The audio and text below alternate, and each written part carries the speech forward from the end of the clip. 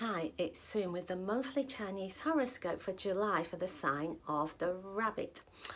Could it be that you are thinking about how you can bounce back from some recent challenges? Your rabbit personality will be able to find a way ahead.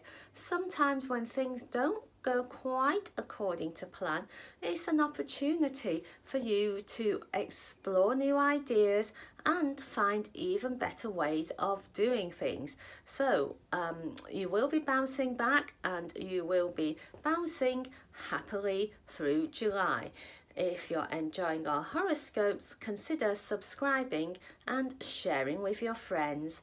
Thank you for tuning in to Feng Shui Foon.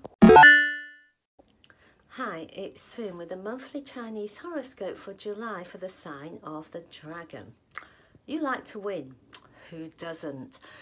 Yet this month it would be wise for you to think about when you need to compete and when you need to take a step back and do other things that are more meaningful for you. What is it that you truly want and need to do? And maybe others can do their own thing and you can do stuff which is far greater and far more exciting. So find your own path and enjoy treading that way. If you're enjoying our horoscopes, consider subscribing and sharing with your friends. Thank you for tuning in to Feng Shui Foon. Hi, it's Sun with the monthly Chinese horoscope for the sign of the snake for July. When you follow other people's ideas, they could turn out to be rather amazing. There are times when other people's ideas might not feel quite right for you.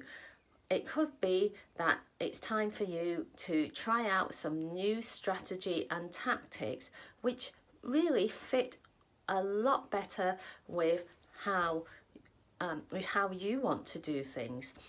It doesn't mean that other ideas are not worthwhile. It might mean they are not right for you right here, right now. So be aware of what you want and need to do and take a step forwards. If you're enjoying our horoscopes, consider subscribing and sharing with your friends.